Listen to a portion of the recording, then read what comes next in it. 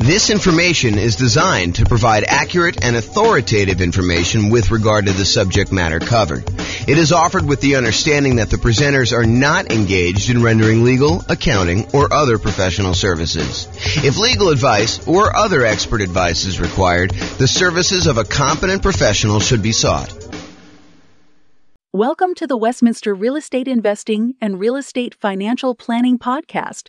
Learn all about investing in real estate in Westminster, Colorado, with a combination of real estate financial planning and modeling with numbers specific to Westminster, plus syndicated, more generalized recordings of live and pre-recorded real estate investing classes, not all of them specific to Westminster. Be sure to stay tuned after the podcast for a message from our sponsors. Well, good morning and welcome, everyone. I am James Orr, and I'm super excited about this morning's class. I don't know why, but I've been anticipating this one for a little while. I kind of prep for classes about a week ahead of time. That's about how far out I plan on what I'm going to be teaching. But this one I've been looking forward to. Today we're going to go over: is it better to put 5% down or 20% down when buying rentals? And I know some of you are like, James, this is a stupid class. It's obviously better to put 5% down. And the other half of you are like, I thought he was going to say 20% down because I think that is true. It's this really interesting phenomenon where I don't know if this is an actual psychological principle, but I believe it is an actual psychological principle. And this is the principle. You have a belief, and maybe you're an expert at your own local real estate market, and you've done this math before. You've actually gone through and said, what if I put 5% down and I bought properties for the next, 20 years or so in my local real estate market? Or what if I put 20% down and I bought properties for the next, 20 years or so in my local real estate market? And you prove to yourself conclusively that it is better to do one or the other. The challenge is, it is not universally true. And that is what we are going to find out today as we go through the class. Is it better to put 5% down or 20% down when buying rental properties? That some of this is market dependent. And in case you're already trying to jump to the punchline and say, oh, it's obvious, what's one strategy works better in less expensive real estate markets, and this other strategy works better in more expensive real estate markets, I will tell you that is not true. Oh my gosh, that's why this class is amazing. So I'm super excited. Let's jump right into it because I got a lot to cover. And I've never done a class with this sort of format and outline. In fact, I made some of these new comparisons super recently. And so some of the stuff's going to be new. Some of the stuff you may have seen early previews of, depending on how many classes of mine you've watched. But this is all brand new stuff. So, all right, a little backstory. So after I decided to take sabbatical, must have been 3 years ago or so now. I don't know, whenever it was, 2.5 years ago. I started thinking to myself, you know what I'd like to do? I wrote this real estate financial planning software, and it allows me to do these modeling of investing strategies where I could say, what if I decide to buy properties this way? Or what if I decide to pay off properties early this way? Or what if interest rates change, or rents are higher than they thought they were going to be, or rents are going up faster or slower, or prices are going up faster or slower? All these different variations I could do modeling for. But I started thinking to myself, what if I did modeling for the top 300 U.S. cities? And I did kind of analysis on each one using their home prices, their rents, their insurance rates, their kind of like, in theory, their appreciation and their rent rates, although I kind of normalized some of that. And then when I started doing it, I realized there was some kind of new nuances to some of this stuff. Like, for example, someone in a really inexpensive market who makes a little bit less at their job has a lower kind of like threshold in order to be financially independent. If you're only making $4,000 a month from your job, you don't need $12,000 a month from your passive income in order to be considered financially independent. And somebody in a more expensive market who gets paid a lot more for their job and housing is much more expensive out there, they need to overcome a much higher hurdle to replace the income that they were earning and be considered financially independent. So we had to adjust for income while we did all this modeling. But basically what I decided to do and what I did is I decided to do modeling for over 300 US cities with a whole bunch of different strategies. And today we're going to talk about two very distinct strategies. So I'll tell you what is the same, and then I will tell you what is different. So in both cases, the two strategies we're going to kind of compare. And when I say we're going to compare them, I did analysis in 300 individual markets, real estate markets, for one strategy. And I did the same analysis. I did a different analysis for a different scenario in the same 300 different cities. And then I compared them each heads up. So I said, okay, in wherever, Los Angeles, is it better to do the 5% down or is it better to do 20% down? And then I said, okay, what about in Denver? Is it better to do 5% or 20%? And then I aggregated all that data and I could show you that in these markets, it's better. In these other markets, it's not. And if you want to drill right into your specific city and see like what the actual results are for your city, I've got great news. That is also available to you, along with all the other modeling that I did for your city as well. So you can go do that. I'll give you a link here in a little bit. Okay, so in both scenarios, what's the same? In both cases, I said you're going to buy an owner-occupant property with 5% down, and by putting 5% down and doing an owner-occupant loan, you're going to have private mortgage insurance. So it doesn't matter if I'm saying you're going to be buying 20% down rentals for the foreseeable future, or if you're going to continue to buy 5% down 5% down owner-occupant properties, move in, live there for at least a year, then convert the previous one to a rental and repeat the process. No matter which one you do, the first property you always buy is the 5% down owner-occupant property that you live in. Okay, that is true of both scenarios. Then you buy the next property when you've saved up enough for a down payment, plus 6 months of reserves, and the 6 months of reserves apply to both personal expenses and the reserves on all other properties. So I will not let you buy your next property until you have the down payment you need plus closing costs, plus any reserves, 6 months of reserves on your personal expenses. Take whatever your personal expenses are, make sure you have 6 months of reserves for that, and 6 months reserves for every other property that you own up to that point. Okay. And you can't qualify for the loans unless you maintain a 45% or lower debt to income ratio. So if you wouldn't be able to get the loan based on debt to income, I say you can't buy it. And so I try to go and do this analysis. And so you can see that some markets that have, less than ideal rental economics, it's going to be harder to buy properties than in markets where it's easier to have those rental economics, where the rent to price is better, in other words. And then in both scenarios, I'm saying you're buying up to 10 properties total, one you're going to live in, and then 9 rentals. And then I say you could stop after that point and just wait for rentals to increase if that's what you need to do in order to, like the rents to increase in order for you to achieve financial independence or properties pay off or whatever it takes to do that. Or maybe your owner occupant pays off and that triggers you to be financially independent.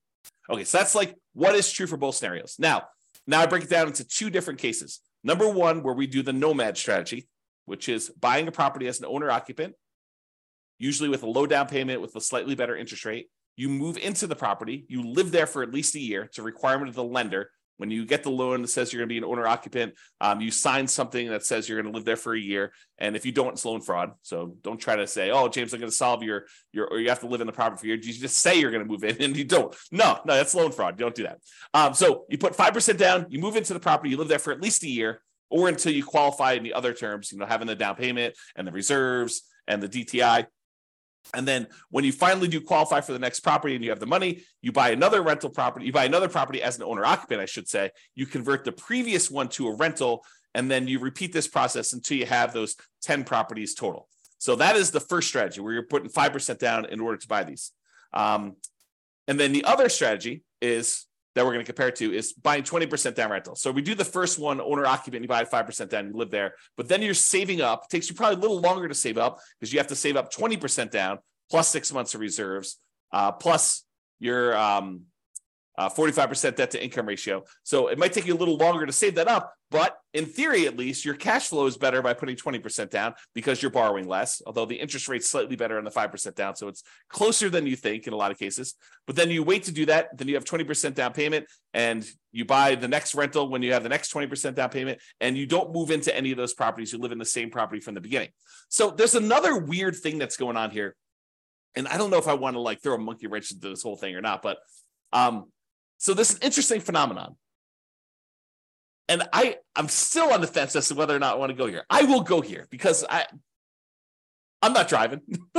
So I might as well go there, right? Okay, here we go. So this is the interesting thing that happens. If you think about what it takes to be financially independent. In fact, let me cover this when I go over financial independence, which is on the next slide. In the meantime, there's a link on here for those that are watching the video, realestatefinancialplanner.com/model.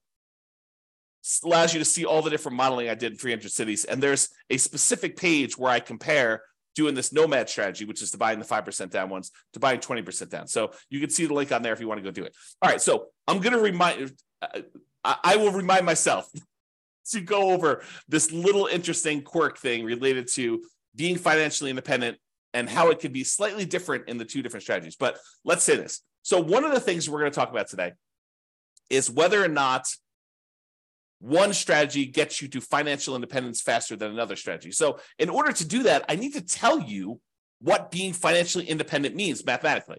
And so this is my little graphic for showing you kind of, what it means to be financially independent. And really what it comes down to is there's 5 sources of income that counts towards you being financially independent. And for us, being financially independent means replacing the income that the person made in that particular city working their job, but now with income from their investments. Okay. So there's 5 sources. Number 1 source is any net positive cash flow from rental properties. This is the cash flow after all of your expenses. So all the income from the rental properties, rent, and anything else you have. If you had laundry income or rent from a garage that you were renting out, or an RV space that you rented out that you were getting some extra cash flow from, or anything like that, or all the income coming in from the rental property minus all the expenses, including vacancy, the principal and interest on the loan, any taxes, PMI, if you've got PMI, private mortgage insurance, any type of insurance payment on the property, any maintenance, any management on the property, all of those are expenses. So the difference between all of the income and all the expenses is your net positive cash flow. That contributes toward whether or not you are financially independent. That net positive cash flow number, if that exceeds how much you are making from your job, then you're financially independent. I assume you quit your job and you can go on from there. So that's kind of like the trigger for that. So that is one of 5 sources. So that source, plus if you happen to have any extra money invested outside of the rental properties, like anything invested in stocks or bonds, or if you are making hard money loans as a hard money lender yourself, any money that you have outside of the equity in your properties, as an example, that you have invested in these things like stocks, bonds, loans as a lender, or whatever else you've got going on there, times a yearly safe withdrawal rate. If you remember the Trinity study or the 4% rule, if you've heard of that, any money that you have invested times this 4% rule, that would also count towards you being financially independent. So let's say hypothetically, you never get to the point where you qualify with a 45% debt to income ratio and you end up with this big pile of money. Well, the pile of money still counts towards you being financially independent. It just counts in a different way. So while you're waiting to buy the next property, if you save up $1 million, which I don't think happens in this case, we have to go look at each individual city to verify that. But if you saved up $1 million and we use that 4% safe withdrawal rate, then $40,000 per year would be generated by that $1 million invested in stocks or bonds or loans or whatever you're doing with it. And then that would count towards you being financially independent, even if you were not buying rental properties as quickly as you would hope, because you're limited by something. In this case, it probably wouldn't be the money, the down payment or the reserves, but it probably would be the debt to income ratio if this were to happen. Or maybe you buy your 10 rental properties and your 10 rental properties don't quite get you to where you need to be because the cash flow on them happens to be not ideal in your marketplace. And so maybe you have negative cash flow or slightly positive cash flow on those. And then you're saving your money elsewhere from your job because you're continuing to put it away and investing it in whatever it is, the stock market. And then that would count towards your being financially independent as well. So number 1, net positive cash flow from rental properties plus number 2, invested assets times the safe withdrawal rate. And then there's 3 other sources of passive income that I kind of count. If you get to the point where the person is over 65, you could get Social Security, and your Social Security payments would count towards you being financially independent. Or if you bought any annuities, which in this modeling, I did no annuities at all. So if you had annuities, though, those would count towards you being financially independent. And number 5, if you had a pension from your job, that would count towards you being financially independent. But for our modeling, it's primarily going to be number 1 and number 2, that net positive cash flow and any money you have invested at a safe withdrawal rate. Okay. So that is financial independence. Now, I'm going to talk to you about something else. So here's the interesting thing. Imagine for a minute that you're making $10,000 a month from your job. And so your criteria for being financially independent is now $10,000 a month. And that includes you paying either rent on a property you're living in, or if you happen to buy a house and you're paying a mortgage on it, the mortgage payment on the property that you're living in. Because in order for you to kind of maintain your lifestyle in retirement, you need to have that mortgage payment that for the property you're renting and living in yourself, or the mortgage payments. Did I say mortgage payment? The rent you're paying on the property that you're renting and living in yourself, or the mortgage payment on the property that you bought and you're living in. But what happens when you finally get to the point where the property that you bought is paid off and you no longer have a mortgage payment? You no longer need the $10,000 a month that you were making at your job, because now the mortgage is paid off and you don't need to make that whatever your mortgage payment number was. Let's call it $2,000. So before, all of your expenses, taxes, your insurance on your car, your health insurance, your food costs, all your entertainment costs, any car payments you have, any car maintenance you have, any gym memberships, any Netflix subscriptions, like all the stuff that you'd have to pay, including your housing and everything else in there, might have equaled about $10,000 while you were working, plus some savings. In this case, when your house gets paid off and you no longer have a mortgage payment, the amount you need drops from $10,000 a month to $8,000 a month, as an example, because you no longer have that $2,000 a month mortgage payment. So now the threshold for you to be considered financially independent has dropped. Why do I bring this to your attention? I do the calculation this way, by the way. So, and you could toggle it on and off. If you're like, I don't like the way you do that calculation. If you were running the software yourself, you could say, do reduce the threshold for being financially independent by the mortgage amount when their mortgage gets paid off, or do not, don't adjust this automatically. But I do adjust it in the modeling I'm doing. So why am I even telling you this? Why is it important? It's important because the 2 different strategies are very different in how this comes into play. So when you're doing the nomad strategy and you're buying a property with 5% down, you're moving in there, you're living there for a year, and then you're converting that property to a rental when you buy the next one, the owner-occupant property is a year later. And when you do it again, you keep moving that year out that you buy your next owner-occupant property. So imagine you could do this in 10 years where you had enough money saved up and you're able to acquire the properties where you're able to do this in 10 years. Well, when does your mortgage get paid off when you do the nomad strategy? Well, unless you're making extra mortgage payments toward this property, the soonest it could be paid off is it takes you 10 years to acquire all the properties. And then that last one you're living in is a 30-year mortgage. So the soonest you could expect your mortgage to be paid off is 40 years. The 10 years where you acquired the 10 properties, but the last one is the one you moved into. And that's the one you're waiting to get paid off, because then you no longer have a mortgage on the property you're living in. So the soonest it could happen is 40 years. That's not true with the 20% down model, because the one that we live in with the 20% model is the first one we bought. So the soonest you could have a paid off mortgage in the first one is actually 30 years later. And this may come into play. If we don't quite have enough, if we're getting really, really close, but we don't quite have enough, maybe the reason why the one with 20% down becomes financially independent earlier is because their mortgage gets paid off, and then their threshold to be considered financially independent drops a little bit by whatever that mortgage payment was. And so that may move them over the edge and may bump them up. And we may see that in the data. Okay. So now that I've got off on a tangent, let's talk about some of the other assumptions. So I think I talked a little bit about this, but I'll cover them all just to make sure I cover them. So each city's modeling uses that city's median home prices and estimated rents on those properties. So I didn't go pick a specific property, and I didn't go pick this amazing deal that you could only get once every 15 years in that city. what I did is I said, look, what's the median home price there? And let's start sort of there. I don't want to be buying the absolute cheapest stuff on the market. That's kind of silly. I don't want to be buying the most expensive stuff on the market. So let's sort of pick the median most price of houses out there. And as soon as I tell you this, some of you are like, that's ridiculous. That's a ridiculous assumption for you to go use a median home price and estimate rents. I never am buying the median home price as an investment in that marketplace. And I would agree with you. I would say to you, I think that's true for a lot of folks. And so our modeling is sort of like a baseline for how this city might do.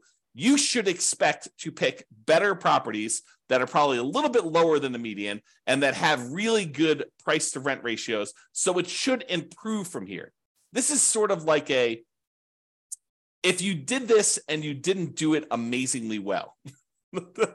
As kind of a starting point. And I do other modeling where I say, look, we're going to buy, 10% discount from the median. And I'll probably do some additional modeling where we do even more distinctions about doing that. And we apply some of the 88 strategies to improve cash flow in order to improve on that. So on all these models that I did not apply any of the 88 strategies we have to improve cash flow on these. So these are not like optimized plans. They're sort of like baseline, doing the median, doing what a typical rent might be on a median price property, which may not be ideal. I grant you that. Okay. The next assumption, the job income does vary based on the city. We don't assume that someone living in Los Angeles earns the same as someone living in Mobile, Alabama. We just don't do it because it's not reality. Most people getting jobs in Los Angeles are going to have a higher wage than someone living in Mobile, and the properties are more expensive in Los Angeles than they are in Mobile, and so they really do need that to be able to qualify. So the job income varies based on them being able to afford a property in that marketplace. I say, look, you need to have the same income in order to be able to qualify for a loan. Otherwise, there may be cities where I say they're making $10,000 a month, but $10,000 isn't enough to qualify to even buy a median property ever. So I limited that by saying the income you need says that you can qualify for a property, okay? Which means now that they need to replace that income in order to be financially independent. So because I gave them the boost to have a higher income to be able to afford to buy a property, now I say you gotta actually meet that threshold in order to be considered financially independent.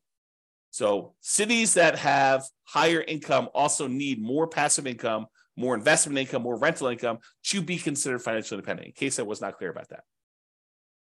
And we assume, the other assumption we have, is we assume that everyone starts with just enough money in down payment to buy that 5% down owner-occupant property with closing costs, which I assume to be 7% of the price of properties in their marketplace with a minimum of $10K.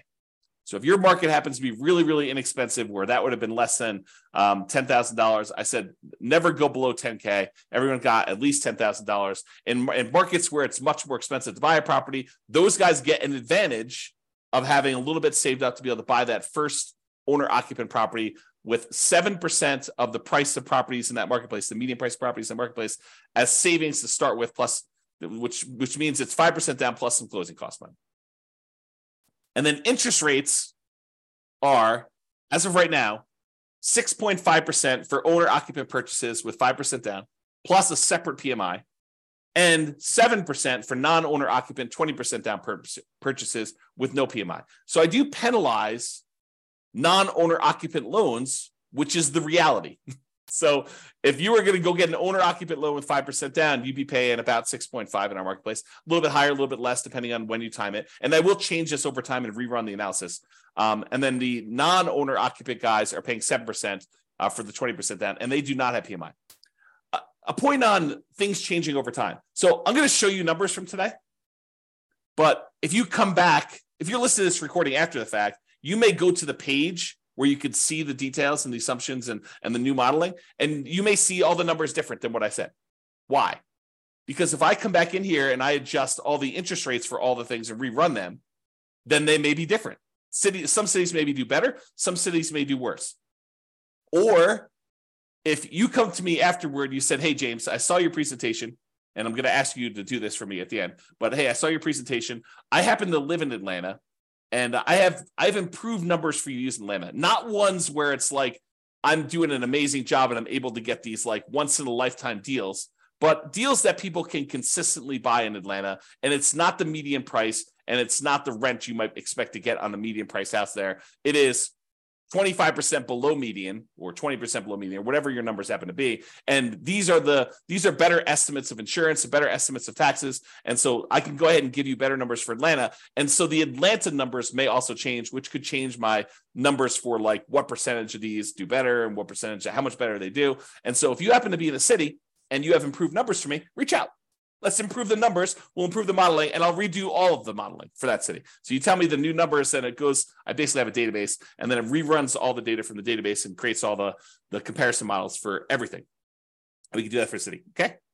And one of my last assumptions is I did model this out for 100 years. And you might say to me, James, come on, 100 years? Why are you doing 100 years? Well, I was doing 60 years because I thought that was a much more reasonable time frame. But then some things were happening where people were not becoming financially independent in that 60-year period. And I thought to myself, well, what if it was at 60 years and 1 month that they became financially independent? So I was like, well, I'll just extend that a little bit. Maybe I'll do 65 years.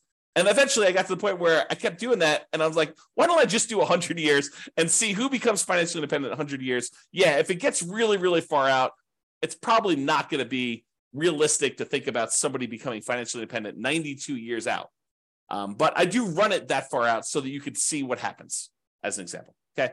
Now, if you want to see all the details of what I'm talking about, if you go to realestatefinancialplanner.com/model, you can either pick from a whole list of comparisons, what's better, 5% down, 20% down, which is what we're doing here, or 20% down versus 25% down, or, paying PMI up front versus not paying, hiring a property manager versus not hiring a property manager. So there's all these different kind of comparisons I'm doing on there, or pick your specific city and drill down into all the different modeling I did for your specific city. You can do that. Go to realestatefinancialplanner.com/model, and you can see that. Now, I have to warn you, I sometimes wonder if I should lock down this analysis and make it only for clients.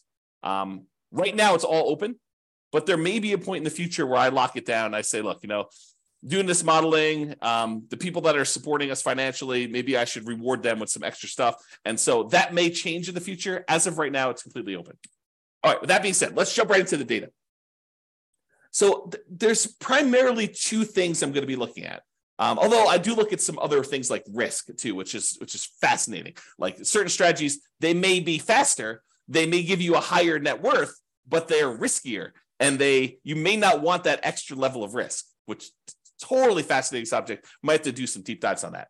All right, so the two primary ones I'm going to discuss, though, two primary measuring metrics, the kind of things I want to measure here are how fast they get to financial independence, how fast they are, the passive income they've got coming in from the rental properties, and any money they've invested times the safe withdrawal rate, or any of those other passive incomes like annuities, Social Security, or pensions.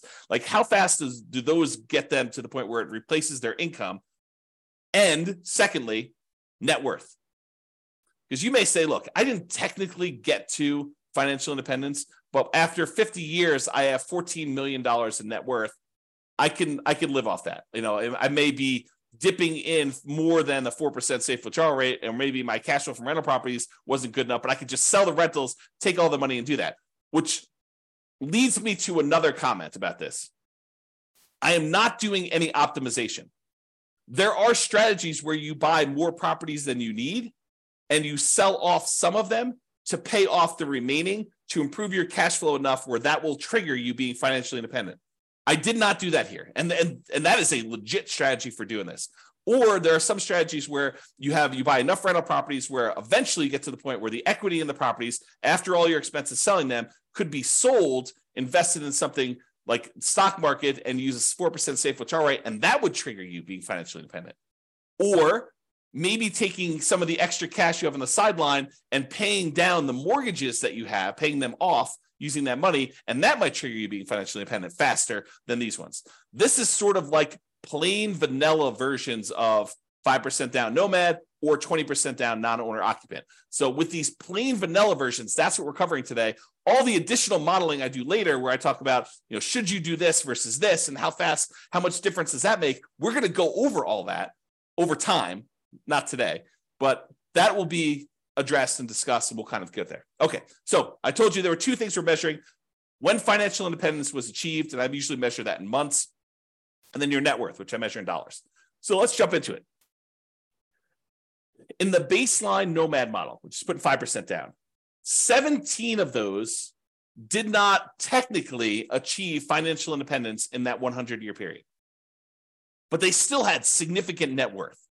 But 17 of the 300, I think there's 305, but it's just over 300 U.S. cities. So 17 out of the 300 or so that we have there never technically achieved financial independence. They have significant net worth, but they didn't achieve financial independence. In the 20% down group, of all the analysis we did for the 20% down group, 22 of those didn't achieve financial independence in that 100-year period. Again, they had significant net worth as well, but there were a certain number that just never quite got there. Rough markets where it's really hard to make rental properties work.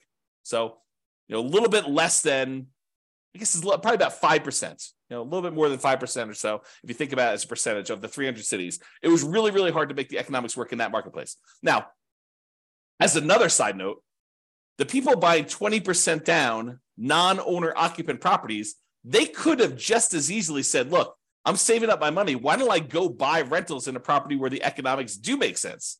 I could have bought properties in a property where cash flow made a lot more sense than buying in the market where it's really, really hard to make cash flow. I didn't model that, but that's a reality, right? You can't quite do that with the nomad strategy because you're putting 5% down and you're moving into the properties and living there. Unless you plan on living in the other city, you're not going to be able to do it remotely, right? But the 20% down one, you could have, okay? There were 17 cities where both of them never achieved financial independence. So all 17 of the ones where nomad didn't work, it didn't work for 20% down either. And then in addition to that, there were 5 more with the 20% down where that didn't work. And these were markets where it was exceptionally hard to make real estate investing work with our current assumptions. Remember, not doing amazing stuff, not doing 88 strategies to improve cash flow, not doing any of that stuff. So this is sort of like the baseline sort of, not worst case scenario, but like medium sort of case scenario where I'm not really trying that hard in order to make this work. Okay, so here's the numbers though. 20% down achieved financial independence faster in 171 cities. So more than half the time, it was better to do 20% down. But what's fascinating about that is for the people that were saying like, oh, it's obvious, James, 20% down is always better. You feel vindicated. You feel like, yeah, see, James, 171 cities. Well, not so fast, because 97 cities, it was faster to do nomad.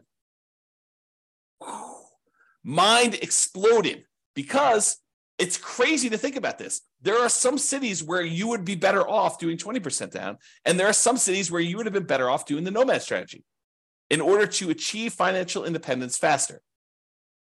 And in 37 cities, it didn't make any difference at all. It was exactly the same amount of time, whether you did 20% down or 5% down. So in 37 cases, it didn't matter. You could have chose whatever you want to. So about 10% of the time, a little bit more than 10% of the time, it didn't matter which one you choose. Pick either one you want. But in 171 cities, a little bit more than half the time, you would have been better off doing 20% down. In about a third of the cases, you would have been better off doing nomad. That's crazy. That's really crazy, right? This is the same data broken out a different way. So the red sections show you how many of the cities achieve financial independence in this sort of time frame. So there were about 5 nomad cities where people were doing the nomad, that they achieved financial independence in less than 100 months. Only took them about 100 months to be financially independent doing the nomad strategy in that particular city, which is crazy. But there's only 5 cities like that. There were about, I don't know, whatever this is, 13 cities where it took just over 100 months, probably in the 100 to 150 months. And then there were 15 cities where it was in that, I don't know, 130 to 160, 130 months to 160 months. So about 10 years to whatever that is, 14 years, somewhere in that ballpark for doing that. And then it kind of goes down a little bit and then it kind of goes up here. But there's some other stuff here. So remember what we said with the nomad, the fastest they could actually pay off a property would be about 40 years. 40 years is about 480 months, if my math is right. And so we do see a little bump up here with some cities that could be financially independent there. And maybe some of them took a little longer than that, exactly 10 years to acquire the property. So we do see a little bump up for the nomad ones here, where we see a larger number of them being financially independent just after that kind of like 40-year period, which we'd expect. And there were some that took a long time, but not that many. It's a relatively small number that took more than this really long time to get that. Now, the gray lines are the 20% down ones. So similarly, there were 5 ones who were putting 20% down. They achieved financial independence really, really fast. Less than probably 5 years. Their requirements weren't that hard to be financially independent doing that. And then there are a whole bunch here that kind of like increased over time, and you can see where they are. Now, just visually looking at it, it's kind of hard to do, but visually looking at it, it almost looks like 20% down shifts a little tiny bit to the left. So my gut feeling, just glancing at this and not doing any math on it, and I could be totally wrong about this, it seems as though 20% down is the tiniest bit faster, the tiniest bit shifted to the left, where we front load like however many months it takes to be financially independent. All right. Now, before, remember I asked you, you're like, so James, it's obvious it's the more expensive cities that are the ones where it's harder to be financially independent. And so those are the ones where it's better to do whatever strategy you think is true, right? Which I'm going to show you is probably not true, okay? So this is a chart showing you how much faster one strategy is over another. And so I'll describe what's going on here by taking like one dot here. So let's just take this dot. So in this city, because it's green means that 20% down was better by that many months. So in this dot, putting 20% down was about a little bit less than 50 months faster, a little bit more than 4 years faster to do 20% down than doing nomad. And that is a city where the home prices are about $400,000, because this shows you how expensive the properties were in that market at the start. So the dots that are over here are expensive markets. The dots that are over here are less expensive markets. And if they're green, it means that 20% down was better by that number of months. In most cases, it's going to be less than 4 years difference. Well, 4 years faster, because this is the 50-month range. So 20% down was less than 4 years faster in most of these dots, versus over here where the dots are red, that means that nomad was faster by this number of months. In this case, like, right here, this is about, 70 months faster. So in a market that was a little bit less than $250,000 properties, nomad was about, 7 years or so faster. Seems like, whoops, I clicked on the button. And so you got to get a feel. And then these gray dots are on the zero line where those are exactly the same. Now, if you said, it's because they're all in really expensive markets, that's why 20% down is all better, we would expect to see a whole bunch of green dots over here with expensive markets. And if you said, hey, nomad is better in really expensive markets, those show up over here, we'd expect the dots to be over here for doing that. But as you can kind of see, most of these things are clustered where they're relatively evenly distributed by price. There's not like all of them are on one side of the line or all of them on the other side of the line based on a certain price being there. And so you could see it's relatively even. It's not a price sort of thing in that marketplace. Now, I will point out one thing, though. There are times when nomad is a lot faster, a lot of number of months difference, where most of the time, the 20% down, well, it may be faster. It's not that much faster, less than 4 years. You can kind of see that. All right. But there are times when nomad is significantly faster. And so you might want to consider that when you're thinking about which strategy to use as well. Okay. All right. So we talked about speed to get to financial independence. Now let's talk about net worth. So as far as net worth goes, you have a higher net worth. I picked 40 years in the future as an arbitrary stopping point. So this is the net worth at year 40. 40 years in the future from when you start, you have a higher net worth, starting with the same exact amount of money, by the way. Everyone starts the same money. Everyone starts with the same earning power in that city. So I'm comparing the same city to the same city. So we're saying that a higher net worth is a comparison between the same city, Atlanta to Atlanta, LA to LA, Denver to Denver. Like, we're comparing the same city to the same city. We're not comparing one city to another. So in that case, 103 of the cities, you would have had a higher net worth doing the nomad model than doing 20% down. So about a third of the time, you would have a higher net worth being a nomad at year 40 than doing 20% down.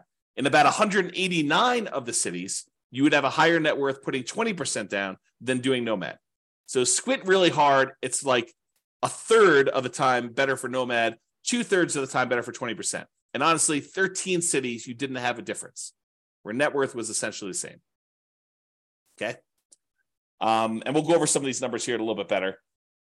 Oh, I want to also point out that when I talk about these net worth numbers, you're going to hear some numbers here in a minute about like, they have $11 million or something like that. Realize that's $11 million in 40 years in the future. And so it's an inflated dollar because there's inflation happening over that time. It's like having about 1/3 of that today. So if you want to say like, well, what is that in today's dollars? The general rule of thumb using a 3% inflation rate is we're going to see about 1/3 of that value 40 years in the future. So if it's $12 million 40 years from now, it's going to be about $4 million in today's dollars, if you think about that. All right. Remember we did that chart before where I told you how much longer it took to be financially independent? And I broke it out by showing you here's where it gets more expensive with the houses, and here are the least expensive, the less expensive houses. And the ones that were green were for one strategy and the ones that were red for another strategy. We did the same chart, but now we're talking about the difference in net worth. And so the green ones are where nomad has a higher net worth, and the red ones are where the 20% down has a higher net worth. And you can see there are times when the net worth is pretty significantly higher for some of these strategies. And you can see that because the red ones tend to cluster closer to the zero line, that means that the difference in net worth is slightly lower for a lot of these for 20% down. In other words, the amount of difference in net worth is probably less when 20% down wins, when 20% down is more.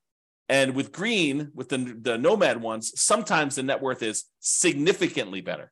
There are some outliers where it's way, way, way better in terms of net worth for you to do nomad than it was for you to do the other things. And there are some outliers over here too, but it seems like the green ones have more outliers to do that. The other thing to point out is this a pricing thing? Do we always see higher net worth as the price increases? I don't think so. Maybe the 20% down has a slightly skewed thing where they have some more stuff here with higher net worth. But overall, and maybe you could say the green ones are a little bit more effective in the lower price range because they kind of show up lower. But overall, I wouldn't say it's too extreme. Just glance at the data. Okay. All right. So it is possible, even with 6 months of reserves before you buy your next property, if a property has really ugly negative cash flow and your savings rate isn't enough to supersede that, it's possible you could run out of money doing these strategies. And so there are 9 cities where you possibly run out of money doing this strategy when you're doing nomad. And there are no times when you run out of money putting 20% down. So that's super interesting. But remember, we're not doing optimized plans. We're not, and you could just as easily set aside the negative cash flow you needed to do this. I didn't model it this way, and it's why they ran out of money. But you could set aside negative cash flow, and I didn't optimize and improve cash flow. We didn't buy better type deals to do that. So it's something we could fake, and it's not that many, right? I mean, we're talking like 9 out of 305 or cities or something like that. And 296 of the cities, you did not run out of money, and it was basically there. Okay. And so if we did this in real life, we could probably get rid of these 9. But because I modeled them and I did just really, really fixed programmatic investing strategy, that's why you ran out of money. Okay. Oh, these are the ones that ran out of money and how much they ran out of money. And some of them were significant, which makes sense. If you're buying really ugly negative cash flow properties and you keep buying more of them, yeah, it's going to compound on itself and get ugly. So yeah, there's some of them some of them were really small. Some of them were relatively small. Some of them were medium size. And one of them was really ugly. Okay. Most of them were this gray line where they were not running out of money. Everything was the same.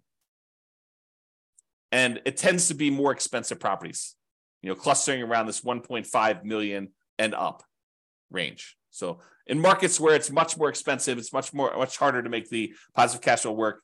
Those are the ones we're seeing that with. Although there were a couple down here where you just had ugly ratios. And this could be another situation where, I'm using numbers that I think are realistic, but I'm not an expert at whatever city they are. I don't even know. But, I'm not an expert at whatever city. And you look at my numbers, you're like, James, no wonder why your numbers aren't working. Your rent is about 20% low. Okay, well, tell me that and we'll fix them. All right, here's the summary. I break down the summary in two ways. I look at what the average was for all 300 cities, and then I also look at what the median was. So the average is you take all the numbers, you add them together, you divide by however many there were, 305 or something like that. The median says, okay, stack all the numbers so that the lowest number is up here, the highest number is down here, and pick the middlemost value. So it gives you an idea of what the middlemost or the median number would be, okay? So let's look at this. As far as median goes, the middlemost number, the median most net worth, the middlemost net worth doing the Nomad model at year 40 is about $8.2 million. So half of them were better than that, half of them were worse than that for how much net worth you'd have. $8 million versus it's at $8.2 million. 20% down is $8.9 million. So it's a little bit higher in terms of net worth on median, a difference of about $640,000. So again, 40 years in the future, it's really a third of that. So it's like a $200,000 difference, or about 7.8% difference. Not like nothing, but not crazy extreme either. So the difference between net worth between these two, 40 years in the future, it's about $640,000. It's like almost being a difference of $200,000 now on a $3 million-ish net worth. Yeah. Not super crazy significant, in my opinion. Okay. The median, as far as whether they were short on money, the typical property was not short on money, never ran out of money. And we, in the median most case, we bought all 10 properties in both situations. And as far as how long it took on median to achieve financial independence, for the Nomad model, the middlemost number was 529 months. Which, if anyone wants to do the math, what's 529 divided by 12? Let me use my calculator. I'll tell you in a second. Let's see. Calculator. 529 divided by 12. So about 44 years on median. So half of them were better than 44 years. Half of them were worse. In terms of 20% down, 509 months divided by 12, 42 years. A difference of about 20 months. A little bit less than 2 years difference between those two for the middlemost number. Now, in terms of risk, because I'm running a little bit short on time, I'm not going to go like crazy into risk, but I will just point out to you that the Nomad model was better in half of the measures of risk, and the 20% down model was better in the other half of the measures of risk.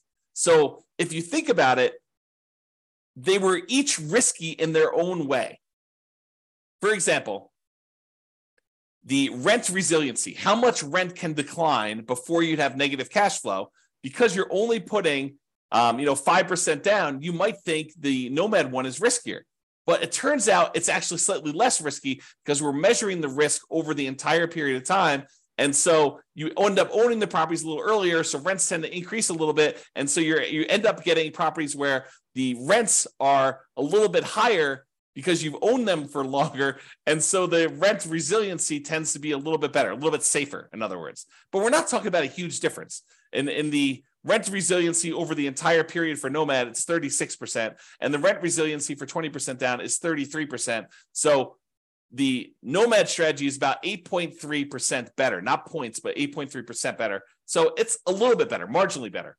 But when you look at like debt to income, it's better from a debt to income perspective that you put 20% down because you have less debt compared to the income you have because you put more down.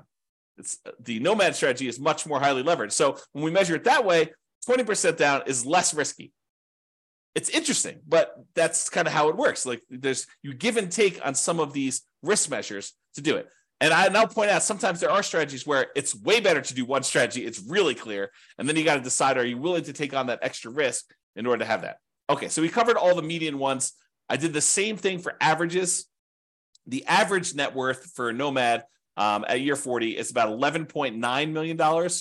For a 20% down, it's also about $11.9 million. The difference is in the $10,000 range. So it's about $73,000 difference in net worth. Not significant when you look at averages. It's only 0.6% difference between a 5% down strategy and a 20% down strategy when you take the averages of all the different cities. Okay. Number of properties, the Nomad, you end up buying a little bit less properties, 9.1 properties on average versus 9.8 for 20% down. Again, not that significant of a difference. In terms of the months before financial independence is achieved, 547 months on average for Nomad versus 544 months for 20% down. It's only 2.6 months difference on average. That's really very similar. I mean, that's like a rounding error in whether one person increases rent on a property early or not. It's really not that big of a difference at all. So they're interchangeable. And again, it's very similar risk. 3 out of the 6 measures of risk, it's better to do Nomad, and 3 out of the 6 measures of risk, it's better to do 20% down. Kind of interesting. It's much closer than I think a lot of people would have thought. All right, I've been talking about this throughout the presentation, but I have a slide on it. So we're using a median property price, and we're using sort of like the rent for what that median property price would be. You could apply all of the 88, or some of the 88 strategies, never apply all of them. Some of the 88 strategies we have to improve cash flow to improve on these numbers. So these are not like best case scenario by any means. We're basically using median price properties and what rent might be on those in each market. You should be able to choose and do better. And I do model some of those improvements and see the impact. If you go to the models page, you can look at those. If you're an expert at your local market, this is my call to action to you. If you're an expert at your local market and you want to help improve my numbers for your local market, just reach out via email and I can make an update to the numbers in the database and I can rerun all the scenarios for your market to improve them. I assume it's improving. Maybe it's making them worse. I'm not trying to show you best case. That is never my intention. So don't email me and say, James, here's the property I just bought. It's a freaking amazing deal. Because I don't care. I don't care I care great job, dude, the amazing deal. But I don't care for running my numbers based on your amazing deal because no one else can replicate your amazing deal. You may not be able to even replicate your amazing deal. You want to go to buy 12 of those? Good luck. And that's the problem. I don't want to use these amazing best case numbers because I don't want it to be hey, James, where can I get the deals you're showing on the website? Because those are crazy good numbers. And I would buy those all day long if I could find them. Yeah, we're not trying to do that. We're trying to do the types of properties that any real estate investor in that market could get and expect to achieve. Okay, so if you have those numbers, reach out to me and we'll do some updates. Local market limitations. So if you're nomading, and I talked about this before, moving into each property, you must be buying properties in your local market. You can't do nomad remotely. You can't be moving into properties in another city. But if you're buying non-owner occupant properties, which is 20% down, you could buy those in markets with better cash flow economics. So if you're in a market where it's one of the really ugly ones where you're going to run out of money with the baseline stuff, say, maybe I shouldn't be buying properties in this market where properties are $2 million and you only make $2,000 a month in cash flow. That's an exaggeration. That doesn't exist, or maybe it does. But basically, I'm not telling you to do those. You could go choose another market where the economics are better with 20% down. You don't need to invest in your local market in that case. All right, so in conclusion, this is awesome. I don't know. I love this stuff. If you guys love it, reach out to me. If you don't love it, maybe don't tell me because I love it so much. All right, so in conclusion, in our current market conditions, the price, the interest rates, the rents, in 300 plus U.S. markets using less than ideal median price to rent properties, putting 20% down is probably slightly better in terms of net worth and speed to financial independence. Not by a lot, though, right? That the market does matter, though. In some markets, Nomad is faster, more profitable, and arguably better. So you can't automatically say X is better. I will tell you, I occasionally read or hear about something where someone makes these statements of fact, it's always better to put 25% down or 20% down, or it's always better to manage your properties yourself.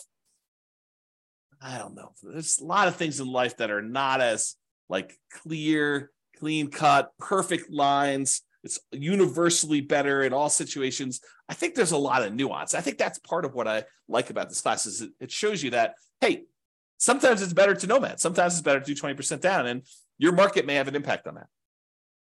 In terms of resiliency to market conditions over the entire 100-year modeling period, nomad is slightly less risky. We talked about that, the resiliency part. Although not shown in the presentation, nomad tends to shift risk earlier and becomes less risky later on. It doesn't show you this in this presentation, but as far as Nomad goes, Nomad tends to compress your risk into the earlier parts of your investing strategy and tends to make it less risky later on. In terms of measuring the risk associated with debt, it's split. In some ways, Nomad is less risky, tends to have more liquidity, especially later on. But in terms of debt to net worth and debt to income, Nomad is riskier because you're putting less down and you have more leverage. And you tend to have more months of reserves when putting 20% down. It's best if you look closer at your specific market and apply as many of the 88 cash flow improving strategies as practically possible to improve on your implementation. That is all I have for you. I hope you enjoyed this. I thought it was awesome. I enjoy kind of doing classes like this. You probably should expect some more of these where I kind of compare lots of different strategies over time and we kind of deep dive in this. But in addition to that, go dive into your own specific market to see how this all plays out and look at the analysis. And if you need help with stuff like that, reach out to me via email. All right. That's all for now. This has been James Orr. Bye-bye for now. With home prices up, mortgage interest rates up, and rents up, but not quite enough to counteract the higher prices and interest rates, cash flow on rental properties in Westminster is harder than ever. Book a call with the Real Estate Financial Planner to apply our proprietary 88 strategies to improve cash flow on your rentals. See the show notes for a link to schedule your call and improve your cash flow today. If you're a real estate agent, lender, or professional in Westminster that wants to help our real estate investor listeners, consider reaching out to learn about collaboration opportunities with this podcast. We'd love to add more value to our listeners by having you assist our investors buy, sell, and finance their real estate investments. See the show notes to schedule a call to discuss collaboration opportunities.